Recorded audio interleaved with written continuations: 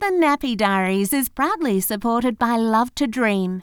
With their award-winning swaddles, sleep suits and sleep bags for children newborn to 4 years old, Love to Dream is helping families all around Australia enjoy better, longer sleep.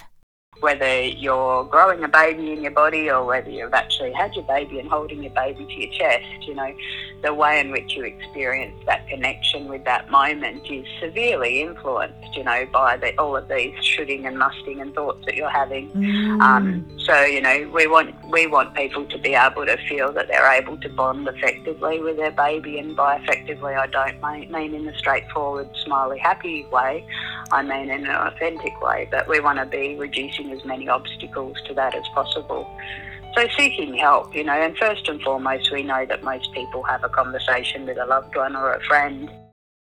Maternal instinct, does it actually exist? Does it put pressure on new mums to try and find it, or give reason for guilt and shame if you can't? We're catching up today with clinical psychologist and the CEO of Panda, Julie Borninghoff, to talk about this some more. Welcome, Julie. How are you? Well, thanks, Sarah. Really great. That's a loaded question, isn't it, as an intro? Well, can we start with that? What is maternal instinct? Look, I think that's a really good question, and in hearing that introduction, I have to say my personal flags went up, because as somebody who had their one and only child at 40, I held off because I didn't have a maternal instinct, and I was watching my peers and my mates and my family have children and, develop these amazing bonds around me. And in many ways, my husband and I were in a position where, yes, we wanted to have a family and wanted to create more than just ourselves. But I didn't have that maternal bond, and, I was really happy being a woman in the workforce and doing things for other people. And I found that really confronting in many ways now, looking back retrospectively. I think, gosh, I spent so much time searching when really I just needed somebody to lay my baby on top of me, and that was when, for me, it clicked in. But, it's weird that we expect ourselves to kind of come through life with that maternal instinct and understanding embedded within us, when it's not the same for all of us. No, and it definitely is not, which I guess leads to the question of, does it actually exist? Do we think it's there? Or is it really just the pressure of society that puts it there? I think, I guess in my experience, both as a clinician, as a mum, as a friend, as a mate, as, a family member, but also as somebody who hears the stories of all of the wonderful callers who seek out, support through our helpline. I think there's no black or white answer to any of that. I think, ultimately some people have had really amazing relationships modelled to them throughout their life by parents or friends of family or whomever, and for them they're very fixed on the fact that they want that, and that is going to make them whole, and their journey is a smooth one through that. For others, that can set them up to feel like that's unattainable and that they're a failure if they're not reaching a standard. For many, there are people who need a concrete example of what that's going to look and feel like, which I think was my experience before they would actually connect with their bub. So I don't think there's a right or wrong, and I think that's probably the biggest part of the issue really, is that we have these expectations around what we should or must experience, or how we should or must act, and in the reality, it's near enough's good enough, and it's different for all of us. Yes, exactly. And I think those conversations or those expectations are changing. Like, I remember back 15 years ago, when I was first starting to think about having my first child, and even before that, you would see images of, women in rocking chairs, lovingly hugging their, rocking their children to sleep, and it would set up these expectations of parenthood. But I feel that has changed a fair bit over the last decade or so. Do you think it has, or...? Yeah, look, I think definitely we are. I think as a culture, and I speak from the Australian context, and I have a bit of a connection to the international perinatal space, but, if I use Australia as an example, I think that we are getting a lot more honest and real and authentic about the relationships we're having as mums and dads and communities around the experience of, both the pregnancy and the space and even the decision-making whether or not you want to have a baby. I think that's kind of opening up in terms of there's no right or wrong there. And I think, we are getting more real about that topic. I think we're still, though, seeing a lot of marketing that is very idealised still, and we know that callers talk about the way in which parenting is portrayed in the media, So I think we still do get bombarded with images on nappy packets and formula and, all of those areas, and even, within the health sector, of family units, man, woman, baby. Yes. Which, as we know, isn't the case. Anyone can have a child, and what a wonderful thing that is. But also, but it's not always happy. And, the concept of even rocks crumble and, that you're all going to have good days and bad days, and you're going to love it some days and you're going to hate it others, and that's all 100% okay, is not really something we're good at portraying. No, it's not, is it? And I guess your story, you mentioned how you'd put off having your child for a while because that you didn't feel that maternal bond, but that changed, obviously, or you mentioned that they should, you just really needed to have your baby on your chest. For a lot of mums, it still doesn't even come then. So we have what I found after I had my children is I just had to lower my expectations pretty much right down to as low as I could take them, because we have such high expectations on ourselves. If we find that that's the case after we have our baby, it's just that bond or whatever we're looking to feel is not there, how do we manage that? What do we do? Well, I think, it's multi-layered again as a question, because I think, there's what's the ideal case scenario, and then, what's the more manageable one. And I think ultimately the first thing we need to be doing is, as you're saying, kind of doing that internal pat down of how am I travelling, and owning whatever comes up for you, whether it's a good experience or a bad experience. Don't second guess or try to minimise the feelings that you have or the concerns you have. I think too, a lot of people, we have this really weird concept in our culture of, finding the right time. Yes. And whether it's around family conflict or partner conflict or, conversations we need to have with ourselves or even thinking about stuff, we often seek this right time. And I think when you throw into the mix the complexity of having a new bub or being pregnant and trying to navigate work-life roles or any of those sort of complexities, finding the right time for your own health and well-being, whether you're a man or a woman, will never come. So I think, first of all, it's taking those baby steps. Second of all, it's, rather than finding the right time to have those conversations, if you feel it, say it, sort of concept. Don't hold on to stuff, because we know whether you're growing a baby in your body or whether you've actually had your baby and holding your baby to your chest, the way in which you experience that connection with that moment is severely influenced, by all of these shoulding and musting and thoughts that you're having. So, we want people to be able to feel that they're able to bond effectively with their baby, and by effectively I don't mean in a straightforward, smiley, happy way. I mean in an authentic way, but we want to be reducing as many obstacles to that as possible.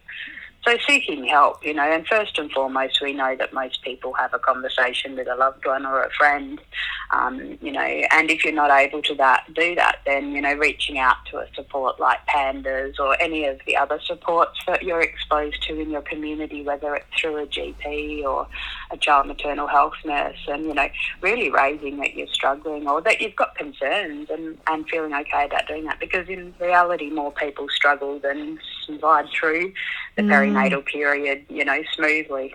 And it's not just mums, it's dads too. No. Yeah. And I love that, asking or looking internally and asking yourself, how am I travelling? And I guess just honestly, with no judgment on yourself and no expectation, answering that to sort of see where you are. So we mentioned that you're the CEO of Panda. For anyone who's listening who hasn't heard of Panda before, can you just tell us a little bit about the work that you do?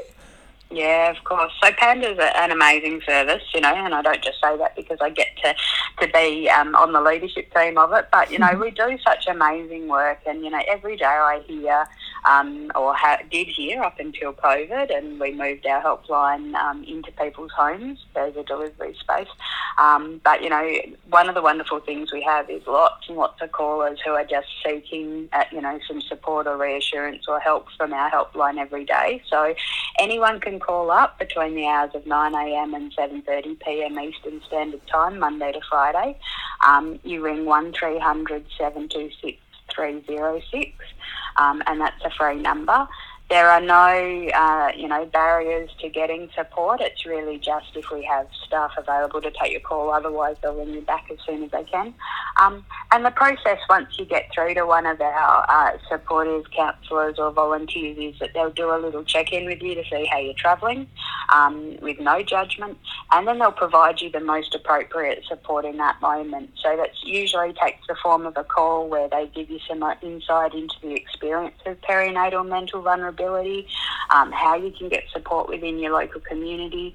They'll connect you with some tools and resources that both sit on our website or may be more targeted. And if you need support connecting with a localised services because your needs are a little bit more complex, or, our counsellors think that you need to connect with more support at that time, they can also support you with that as well. Okay, yep. And the number that you mentioned there, just to confirm, 1300 726 306, was it? That's it, yes. Yeah. Okay. And the website is panda.org.au. Just one final question. For people who are listening, we say it's very common, but you can tend to feel extremely alone in this. What are some of the stats in terms of perinatal anxiety and depression? How many people do suffer from it? So 1 in 5 mums essentially, can experience perinatal anxiety and depression. And when we talk about that, we're talking at a rate that they would be diagnosable. So really there are probably a whole lot more who are not yet at the severity of the space where they would even be given a diagnosis of perinatal anxiety and depression. For them, their experience may just be either emerging, or they may never get to the level where they would get a diagnosis, but are still really struggling. And we know that 1 in 10 dads also struggle. So, these are really important findings, and part of our job as a national agency that advocates based on lived experiences, really to get people to understand that this is such a normal part of the parenting journey. And there is no, guilt, shame or anything in between in going through this. It's as normal as having trouble with breastfeeding or eating or sleeping or any of those other things. But it is something that you want to be able to take seriously and make some space to work through, because it does impact on how you connect with your baby and how you connect with your broader supports and your family around you. And I know I said that was my last question, but I've just got one more. I'm sorry. Go for it. Now, throughout COVID, I know that I'd heard that Beyond Blue had experienced some increases in the use of their services. Did Panda experience an increase in the need for your services?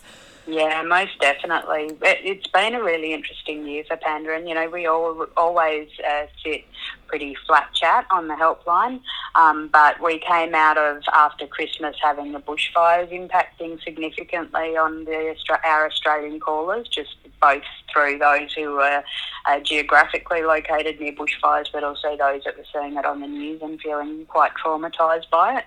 And then COVID hit, and, straight away we saw an increase in the number of people that were experiencing vulnerability, just in relation to the anxiety of bringing a baby into a world where we didn't know what was going to happen as a result of the pandemic, or also, starting to preempt experiences of, workplace, disruption and those sorts of things. So we have sat at, probably a 20% increase in callers on our standard demand for our helpline, and we've been tracking data and know that about 46% of callers are actually calling us because they're feeling more stressed and anxious as a result of COVID.